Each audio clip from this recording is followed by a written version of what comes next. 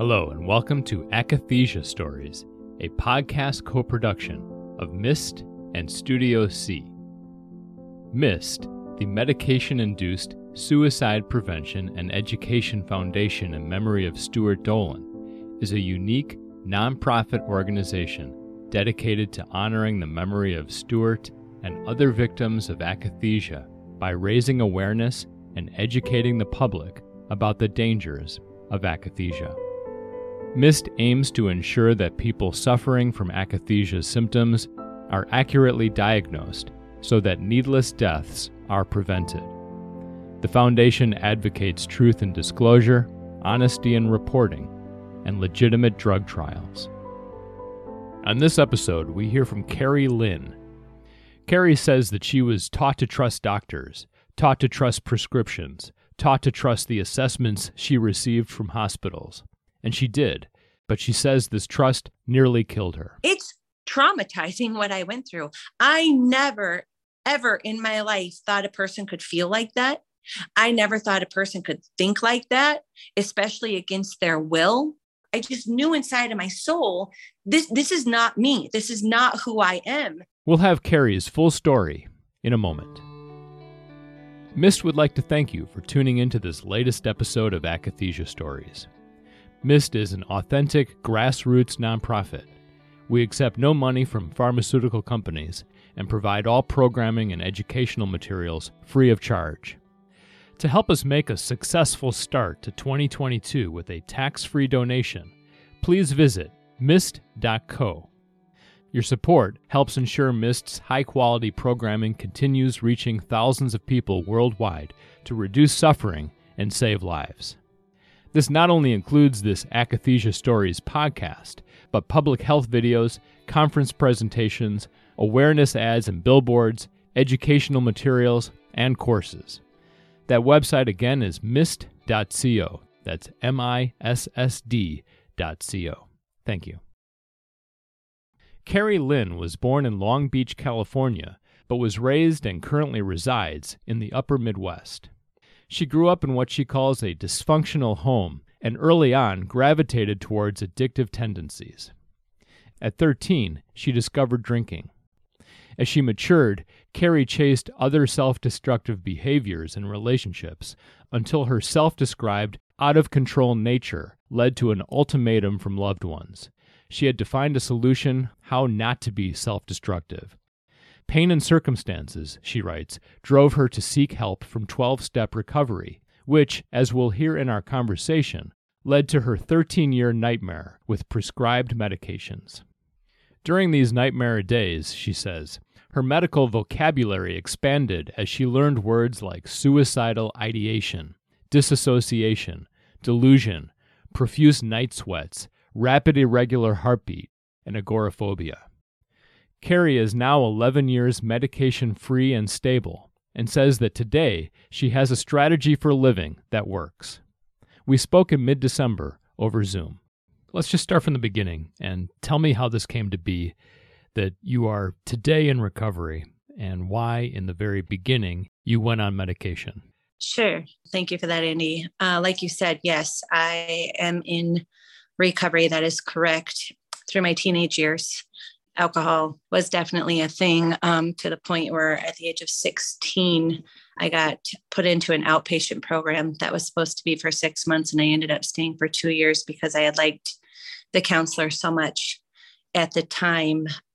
Even though I was in that outpatient setting as a child, I still didn't really understand or have an intention of not drinking. As a teenager, I just assumed that that's what people did or kids did. And I was not really interested in them telling me not to. It wasn't until later on in my early 20s that I started to maybe connect that some of those people that were telling me I had an issue with alcohol and some things that had happened in my early 20s where I wondered that maybe. So yeah, it was those kind of things that just started to, really resonate with me. Like maybe I do have a problem with alcohol. And then I had gotten a new boyfriend at the time. And in the beginning, we partied and drank and stuff together. But about 6 months in, I think I was partying a little bit more than he thought I was. And he said, you either need to cut back on this or we need to be done kind of thing. And that's when I decided to walk into a 12-step recovery program.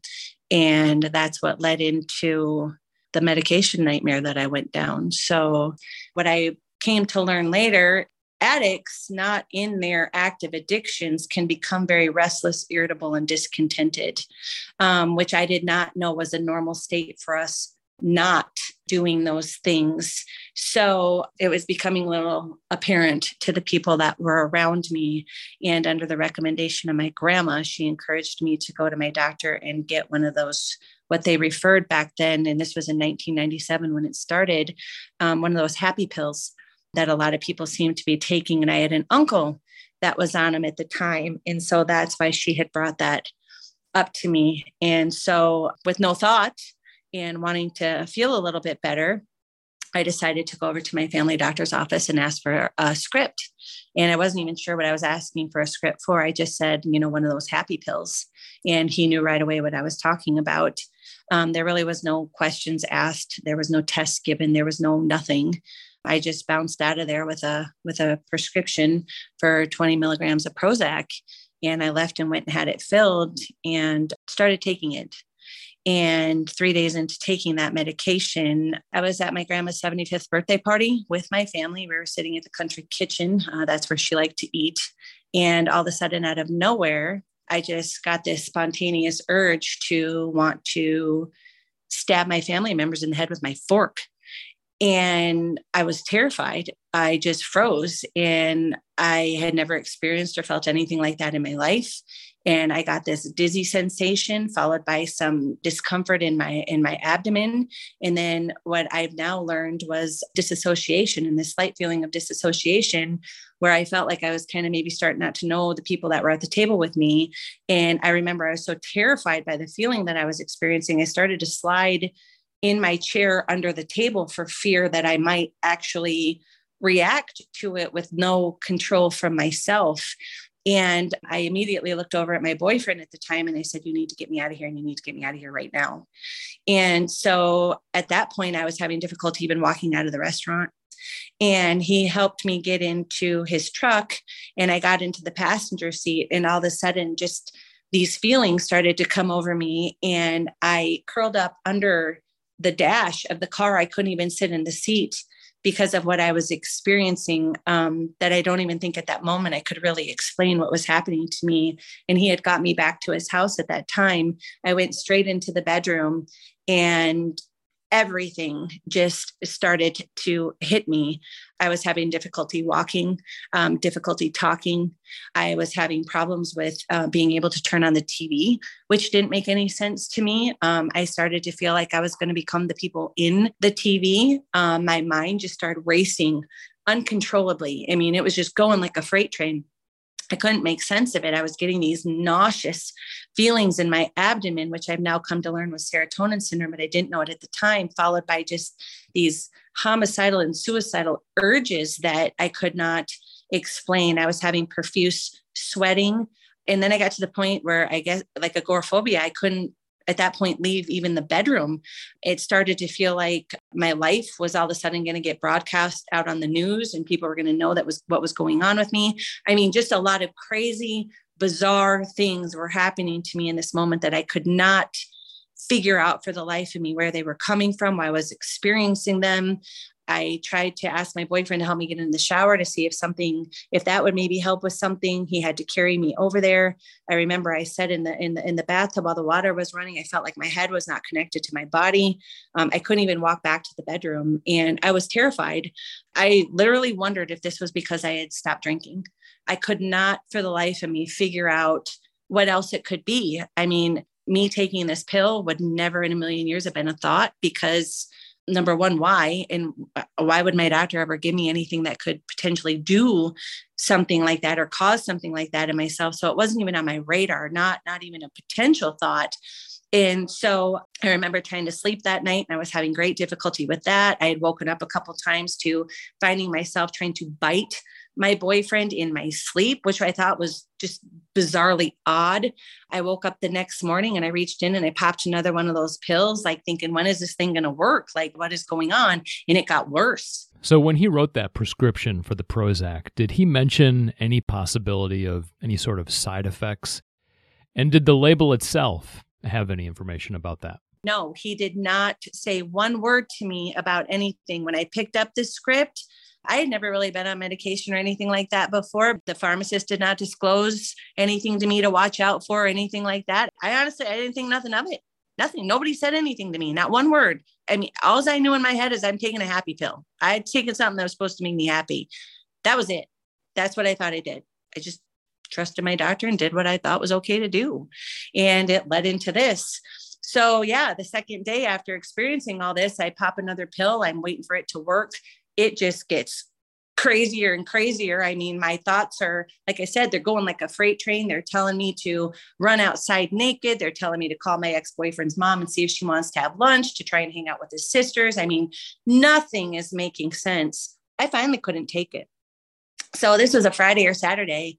And this goes back to that counselor that I really liked when I was 16. For some reason, and I can't say why I didn't call my doctor, why I didn't, whatever. I got it out of an old phone book and I called him at home. And I started to tell him that something was wrong and I really needed help. And I didn't give him all the details of what I was experiencing because I didn't want to scare him, and I was scared and it was a weekend and I didn't know. So he encouraged me to get out a journal and just start journaling everything I was experiencing and come into his office right away Monday morning. And so I hung on through that weekend and that's what I did. My boyfriend ended up having to carry me into his office because I couldn't walk. And as soon as he opened up the door, my eyes were swollen shut from crying, the stress that I was under. I was completely disheveled. And he said, what is wrong with you? And the first and only thing I said to him was, I'm going to kill people. And he immediately took me back into his office. I can't say specifically how long we were back there, an hour or two. He started asking me just a series of questions all over the place. I was doing everything I could to answer him as honestly as I could. I finally reached down in my purse and pulled out this bottle. And I said, I had just started taking these pills. And he grabbed the bottle, looked at it, immediately turned his chair around, got on the phone, called my family doctor and said, we need to get her off these pills immediately. And they did. But my psychologist at the time, he was a counselor at that moment, but he did not tell my doctor the extreme side effects that I was dealing with. And he didn't tell me at the time exactly that he felt it was the medication that was doing that to me. And I was in such distress, I didn't think to ask at that moment. All I know is he got me off that pill and I started to feel better immediately. But then I was put on 40 milligrams of Paxil from there. And I was on that for a couple months. I don't know why I necessarily ended up on the 40 milligrams of Paxil, probably because I was the restless, bitchy, discontent part that I was dealing with. And I didn't understand at the time that it was the Prozac that was doing that to me. So I end up on the 40 milligrams of Paxil. I'm on it for a few months. And then all of a sudden I become pregnant with my daughter. So I call my family doctor. He says, just quit the medication. So I did. So at that point, the Prozac had a pretty immediate effect on you. But the Paxil doesn't sound like it did then. No, within 3 days of the Prozac, it was instant. The Paxil was not. That came about a year later. After you gave birth to your daughter, it wasn't long before you called your doctor and asked to be put back on the 40 milligrams of Paxil, which he did prescribe me. So I was taking that. I had noticed after being on it for, a few days that I felt nothing. Which I can't say nothing, but I didn't feel my feelings at the level that I had prior, which I thought was odd. And where I really noticed it is a couple of days after we came home from the hospital with my daughter. My husband was not a fan of the dog that we had at the time. And anytime he would even make reference to getting rid of him, I would bawl my eyes out because I'm a dog lover. And a couple of days after we came home from the hospital with our baby, he had taken the dog to the pound and I came around the corner and he was gone. And it didn't bother me. And I thought that was a little concerning. So I called my doctor to discuss that. And the only thing he said was he felt I was too smart for my own good. And I stayed on the 40 milligrams of Paxil and just kind of went about life with that. And about a year into being on the 40 milligrams of Paxil, one day out of nowhere, I came down the stairs and I felt nothing, literally nothing. And I don't know how to describe feeling nothing, but I felt nothing. And it terrified me. Just blank, just, I don't even know how to describe it. Nothing. And I immediately called my doctor's office and explained to them what was happening with me. And I'm guessing he must have known something, because they pulled me off of the 40 milligrams of Paxil and he tried to put me on Zoloft. And that didn't work. Within a couple of days of taking the Zoloft, I started to experience suicidal thoughts. I was having sweats. I was having heart issues. I was extremely agitated. I was just experiencing all kinds of wild things, again, that were very difficult for me to make sense of or to understand. So I called him back and he tried to take me off the Zoloft and put me back on the Paxil. But at that point, it was too late. I was in what I now know to be akathisia, and I checked myself into the psychiatric hospital. While I was in the hospital, they tried to give me Doxepin, and it ended up knocking me out for 24 hours. They referenced it as excessive sedation in my records. Then they tried to give me 0.25 milligrams of Klonopin. I'm not sure if I took it or refused it. They then tried to give me Depakote while I was in the hospital. This drug knocked me out as well. It was then discontinued. They put me on 100 milligrams of Wellbutrin. I am not sure how long I was on this drug, possibly only while in the hospital or taken off shortly after my release. I had complained that it caused severe ringing into my head.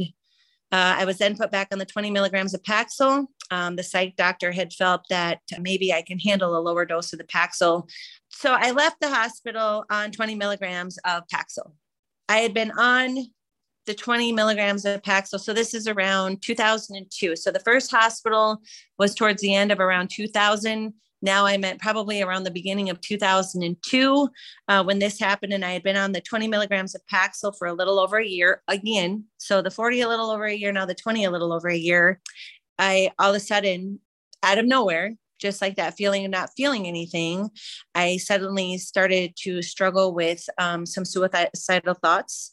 I was having some horrible thoughts that were just getting directed in some different areas. I was having thoughts of just flipping out on people. I just felt like I don't know how else to describe this, but it just felt like I needed to cause harm. It was just an agitation that just, again, was not making sense to me. I was having nightmares. I was having sleep problems. I was not wanting to eat. I was getting mood swings. I had lost interest in things. I developed anxiety and panic attacks out of nowhere.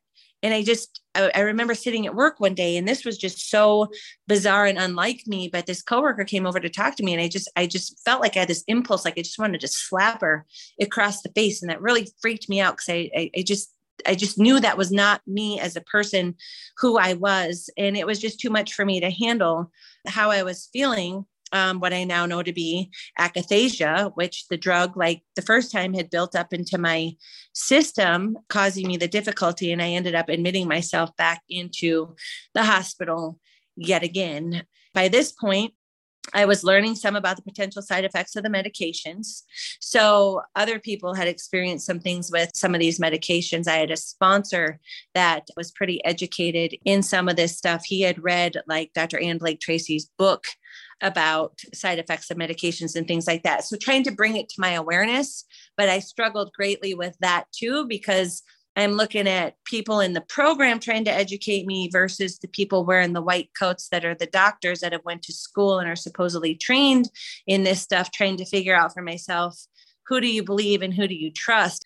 So I end up back in the hospital. I'm becoming aware of this might be a medication thing, and trying to ask them while in the hospital to please let me off these drugs at this point. I want off them. I want to see if this is having anything to do with why I'm experiencing or going through what I am.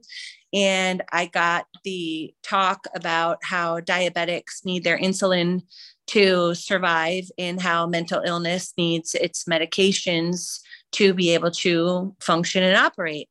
So basically they were trying to convince me that yet again, this is me. I mean, this is happening to me because of me. So it was from my stress that I was under, the stress of my childhood, that my husband was going to be going to Denver as the reason that I was having the issues that I was having, and it couldn't possibly be the drugs, is what I was being told. I ended up leaving the hospital this time on 10 milligrams of Paxil and 10 milligrams of Celexa. Several months into taking this combination of the 10 milligrams of Paxil and Celexa, I went one day to pick up my script from the local pharmacy, and the pharmacist came over to the window and stressed to me that those two medications should not be mixed together, that they were very dangerous to be mixed together, but yet my doctor prescribed them. 2006, my boyfriend and I decided we wanted to get married and to try and have another baby. I was taking the 10 milligrams of Paxil and the 10 milligrams of Celexa. At the time, I remember back when I had gotten pregnant with my daughter, how the doctor had told me to just quit taking the 40 milligrams of Paxil. So I decided to take the same approach with the 10 milligrams of Paxil and Celexa. Nobody ever informed me to never stop taking these drugs abruptly. So that is what I did. I just quit taking the 10 milligrams of Paxil and Celexa. And about 5 to 7 days into not taking the meds, I wasn't feeling right. I was feeling pretty sick, actually. So I ended up checking myself back into the hospital. It was just too much for me to bear at the time. Yeah. So during all this time then, as you say, you've started to identify the drugs as the potential, primary issue rather than it being you. But it sounds like to me, for most of these years, you were having, these various episodes and having to hospitalize yourself and that sort of thing in a way that would have made you think that this was you, that this was your mind. It wasn't quite right. Because now you know all of these things about your own biology, your own chemistry, the fact that these drugs do have these potential harms. But at the time, you didn't have that sense. What else would you have been left to conclude but that it was you? Well, and thank you for that. And here's the thing. During the entire time, I'll be honest with you, in the beginning, it was very confusing, but I know myself. You know what I'm saying? I know my person. I know my thinking for the most part. I know my behaviors for the most part. So when this stuff was happening, like I said, as it was going on, at first it was really hard to understand. But then the severity of it and the thoughts that were coming. I mean, yeah, I was in recovery and I was this and that, but in my mind, it was not a justification for what I was experiencing, and especially at such an intensity that I was experiencing it. There's a part, and I'm not a doctor or a forensic or a neurologist by any means, but it seems to be that there is a part of your brain that these medications specifically work on that seem to focus on with the homicidal or suicidal ideation, like a group setting. And it's almost like whatever you do to them, you have to do to yourself. It is the most bizarre thing. And it seems to center around, and this is going to probably sound a little crazy when it comes out of my mouth too, but guns, ropes, knives, and impulse. Like you just have to drive your car into a wall, or you just have to go off a bridge, or you just have to something. And I just knew inside of my soul, this is not me. This is not who I am. And it was very frustrating to try and not only battle against my personal self versus what was firing off in my brain, but then to have to what, and maybe it's not the right word, but battle against my doctors at the same time of trying to fight for myself, saying, but I don't think this is me. I don't really think this is me. And they're coming back saying, well, yes, this might be you. I don't know how else to explain it. So with your question, no, in myself, in my soul, I knew that I just knew this was not me, but I didn't have the education or the expertise to really pinpoint what may be truly firing it off. Was I on to possibly the medications? Yeah, but how can I prove it? How can I prove it? I don't know.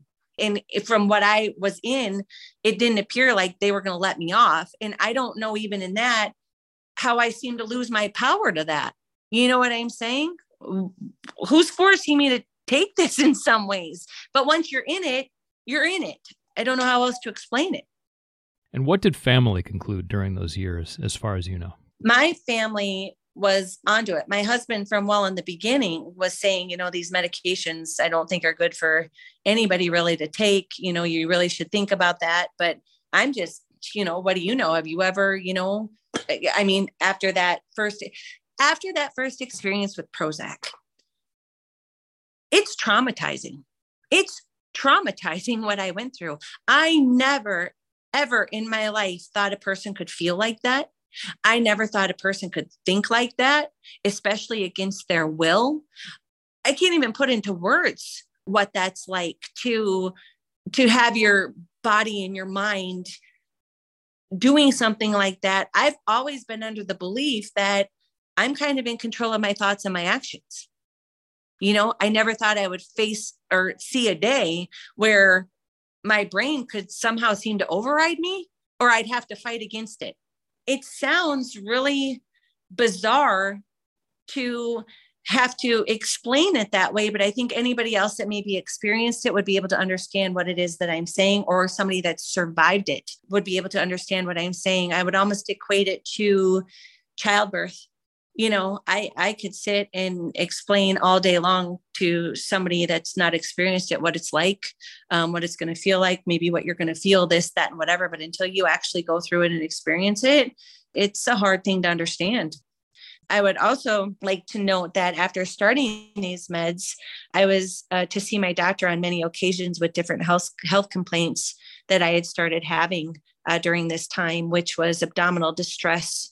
I had experienced constipation with these things. I developed chronic sinusitis, tonsillitis. I had ended up developing TMJ. I had gotten tennis elbow. I had chronic blood in my stool all the time. And that happened right after the first pill in 1998. And it continued until the last medication that I took, which was in 2011. And because of that situation alone, I ended up having 5 to 6 colonoscopies during that time, 2 endoscopes and a laparoscopy with nothing ever found. I was also given chronic antibiotics that didn't help my situation. And I had difficulty with them even, and they were actually making me sicker during that process. So anyway, I was going through all of that while dealing with the rest of it. Yeah. Well, let's jump back then into the chronology.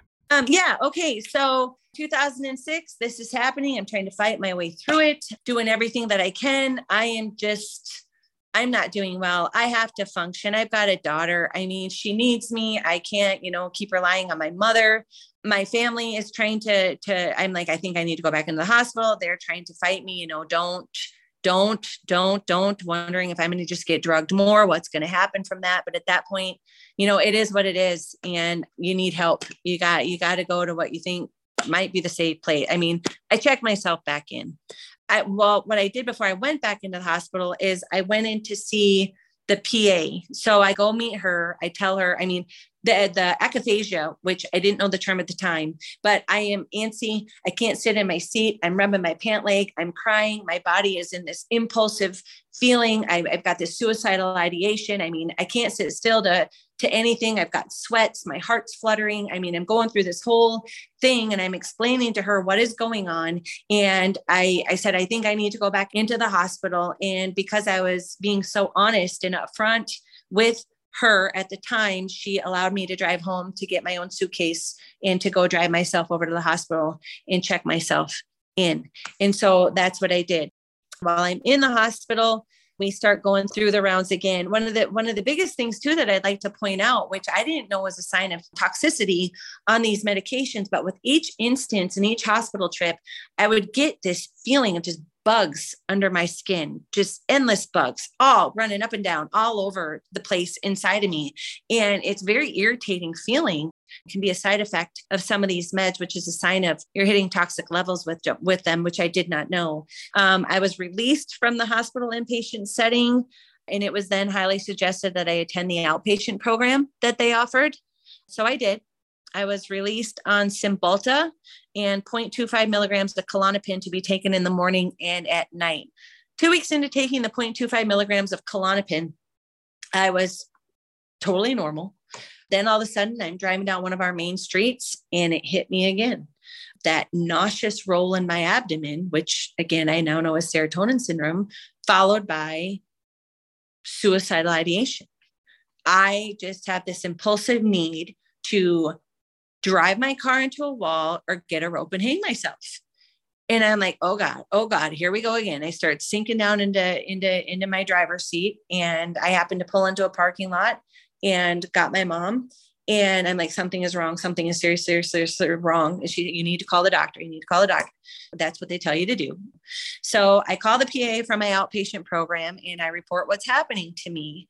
He then, a couple of days later, comes and gets me, and we go in this little room at the outpatient clinic, and we're sitting at this table, and he proceeds to tell me that he talked to the doctor and they don't think that it's the medication, that they think it's me.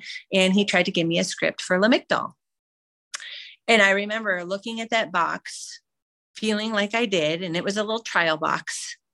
And all of a sudden, something just happened in me, Andy. And I was just like, screw this. Just screw this. I think I know when something is wrong with me. I left and I went to that counselor that originally helped me with the Prozac reaction.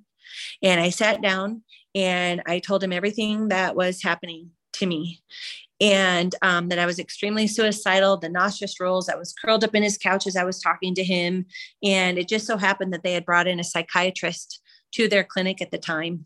And he went down and talked to her. And she said she is more than likely reacting to the Klonopin, but I cannot treat her. She is currently under the care of another doctor. So I got out of that. I immediately went under her care. She yanked me off the Klonopin and I returned back to normal. She says, let's just try and take you off everything and start over. I'm like, what? She said, yeah, we'll just take you off everything. My Nexium, I'm on Nexium, I'm on Miralax, I'm in all kinds of stuff now during this thing that I'm in. So she says, we'll just take you off and we'll start over. I said, okay. So that's what we did. I started having a lot of anxiety, panic attacks. I was having bouts of OCD, depression. My psychologist and my psychiatrist are working closely with me as I'm going through this entire event, but nobody was quite sure what again was going on. So your psychologist eventually said he wanted to send you to an allergy clinic in the Midwest. What was your reaction to that? I think it was to my advantage that my psychologist knew me and knew my family. And given the fact that he was part of the journey from way back when the Prozac reaction happened, and even from my teenage years, that he just knew something else was going on there and we needed to figure it out. So I said, okay, I didn't know anything about this clinic that he wanted to send me to. I just knew that I was in a bad spot, needed help, and I trusted him very much. So I called the clinic in the Midwest from my psychologist's office. I was in his office that day. They told me I couldn't get an appointment for 4 months. I looked over at my psychologist and I said, I'm not going to make it 4 months. There's just no way. And my psychologist took the phone, ended up talking to the doctor. This was on a Monday. And he said, get ready, you're going Thursday.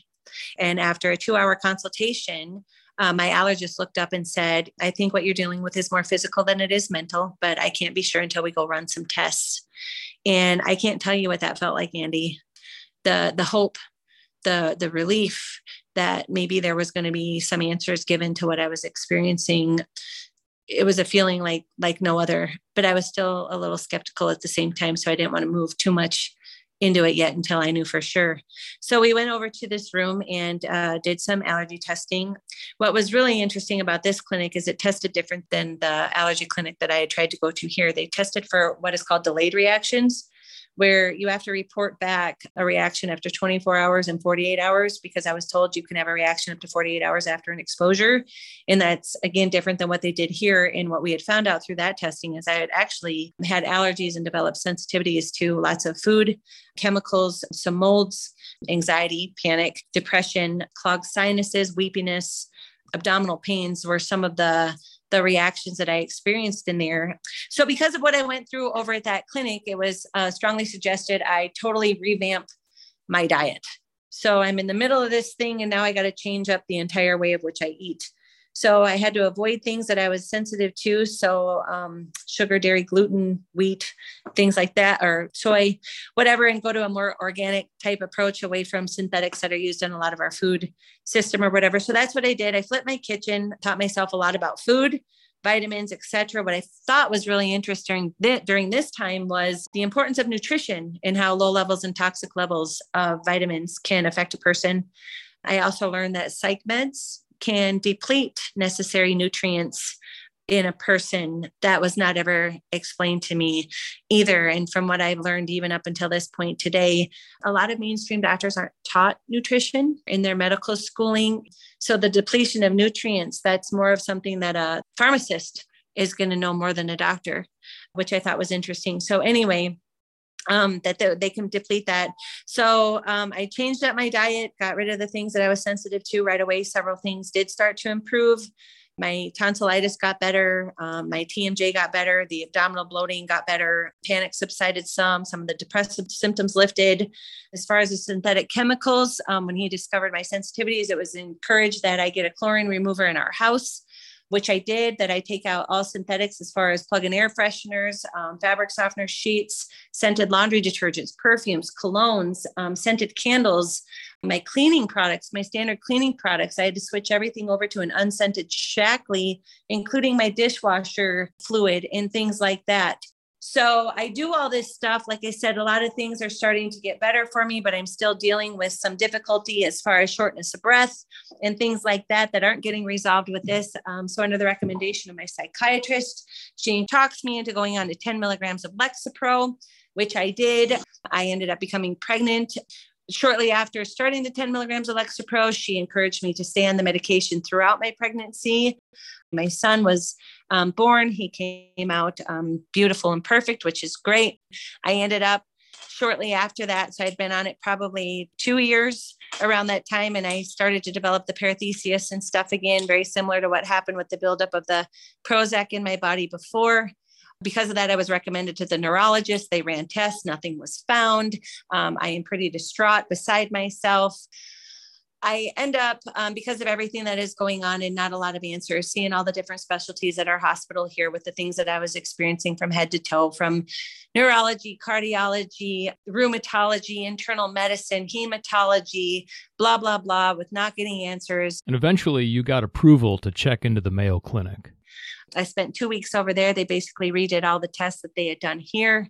Nothing was found. I left with a diagnosis of visceral extreme hypersensitivity. They said they diagnosed it 20 times a day. I said, well, then you probably have 18 suicides a day. I came home completely defeated, not knowing what was wrong. My heart was going crazy. I was having sweats. I was having paresthesias, still had the blood in my stool. Nothing was making sense. And I seemed to what felt like exhaust every specialty and what I thought was the world's best hospital at the time with no answer. I called my allergist. That's when he told me about the P450 test. It's a cytochrome genetic enzyme test that shows how your body processes medications. I had the test. It was $450. I remember walking into the doctor's office and him sitting me down and looking at me. And he said, we know you're not lying about everything that I was experiencing. What it ended up showing was that I have fast and slow metabolizers in my liver and my kidneys, in particular genotypes. But the biggest of which was I am absent what is called a GSTM1, which is a glutathione gene that centers in my liver. 60% of drugs go through the liver. My body did not have the ability to clear these medications as they were building up in my system. So that's what was happening between the fast and slow metabolizers explains why I had the immediate reaction to Prozac, depending on the genes that it used to work in my body versus some of them building up in my body. So basically, everything that I was going through and experiencing was not me. It was not because of my childhood, any of that stuff. It was purely a result of my body's inability to process the medications. And the things that I was experiencing were side effects, nothing more, nothing less. I was getting to toxic levels on those medications is when the akathisia and things like that were hitting. So in the hospital setting over the course of those 3 trips in 2000, 2002, and 2006, with the max out of the medications and just more attempts at diagnoses and more treatments with pills and stuff like that. None of it from what I went through with this thing was a root issue for me. It was all symptoms. It was all side effects, whether it be side effects of the medications or nutritional deficiencies that I was experiencing from what the drugs were triggering inside of my body. So with people that are missing the GSTM1, it said right in there that it is possible that you could develop, this cancer, that cancer, head, neck, whatever, bladder. But it also specified a person missing this gene can develop chemical sensitivity. So when I got my test back, that's when the diagnosis came of multiple chemical sensitivity. Multiple chemical sensitivity is a newer illness. It's been a controversial illness for some time. It can happen from a massive exposure to a synthetic chemical or a chronic low dose level exposure to synthetics in an environment. In my case, being on the medications, going up and building up in my liver, I'm getting exposed to chronic low level synthetics that my liver doesn't have the ability to clear. So I'm getting to toxic levels, which is now triggering me to become hypersensitive to other synthetics in my environment. So when it came back, when the test came back, I was instructed to get off everything that I was on, and I had to do everything I could to try and detox my system and my environment the best that I could to try and sustain life. I have to be extremely careful when I go out in life. I've had to learn how to eat, safe places that I can go. If there's places that have like air fresheners, if I get around people that are wearing fabric dryer sheets, things like that, I have to excuse myself or remove myself because I can get breathing reactions. I can get dizzy spells. I can get different experiences from that. If I wasn't doing these things, I would more than likely be housebound due to the damage that happened to me after being on these medications. But what it really comes down to for me, Andy, is I'm not a mental patient. I never was a mental patient. Do I have life stuff in my history? And that's another thing in the hospital that they have you do is they have you write out a life history while you're in there, and to try and find something to kind of pin some of this stuff on. And when you're in such, stress and pain and whatever, at least I did. I wrote out everything and anything that I could think of that whatever. And who has a perfect life? Nobody does. And what they do, and again, this is my opinion, my experience, is they pull anything out of that to try and blame this on, my biological father or my this or my that or whatever. And at the end of the day, that it wasn't it.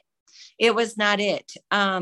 And that was one of those things too, where it was like, why could something like that 20, 30 years ago that I have no feeling, no memory about, no nothing, be causing me such severe issues right now? And that's where they kind of go into that, your subconscious stuff. And it's no, I knew that I knew that I knew. And I knew that there was no amount of, after learning, even with getting this P450 back and learning about my genetics and my inability or whatever, I could have, when I was doing my 12-step program, I mean, I'm in there, I'm dealing with a psychologist. I'm working my 12-step program. I'm developing a relationship with my higher power. I'm sponsoring people. I'm doing everything that is required of me to do. And I still feel horrible. So it didn't matter how much counseling I was going to do. It didn't matter how much spirituality I was going to gain.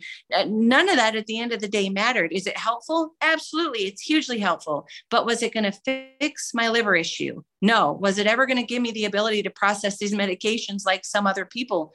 No. So we could prove the allergy issue through blood. We could prove the nutritional deficiencies through blood. We ultimately ended up proving I don't have a mental illness through blood, and I'm being poisoned through blood. The other stuff in my particular situation and story, as far as the mental thing, it was all guesses. Yeah. It's a real thing. It's a huge thing. And it's like, I know I told my doctor at one point when I was learning all this stuff and this test came back, we don't get to come back. We don't get to come back. We are real people with real feelings and real family and real friends. And I remember when they canceled me from being able to make appointments at my hospital over here, I had made reference. I wrote a 6-page letter to my doctor. I was just so distraught by the behavior that I was receiving. And I said, I may be one patient to you or one patient to my insurance company, but I am the mother to 2 children who I love and who need me and who I desperately want to see grow up. This is a real issue. This is a massive issue. This is a worldwide issue. And we need to come together for the betterment of all of us, not just as individuals, but as a whole society. We need to look out for each other. We need to care for each other, and we need to do what's right. There needs to be accountability for what is happening. my family didn't deserve to go through this.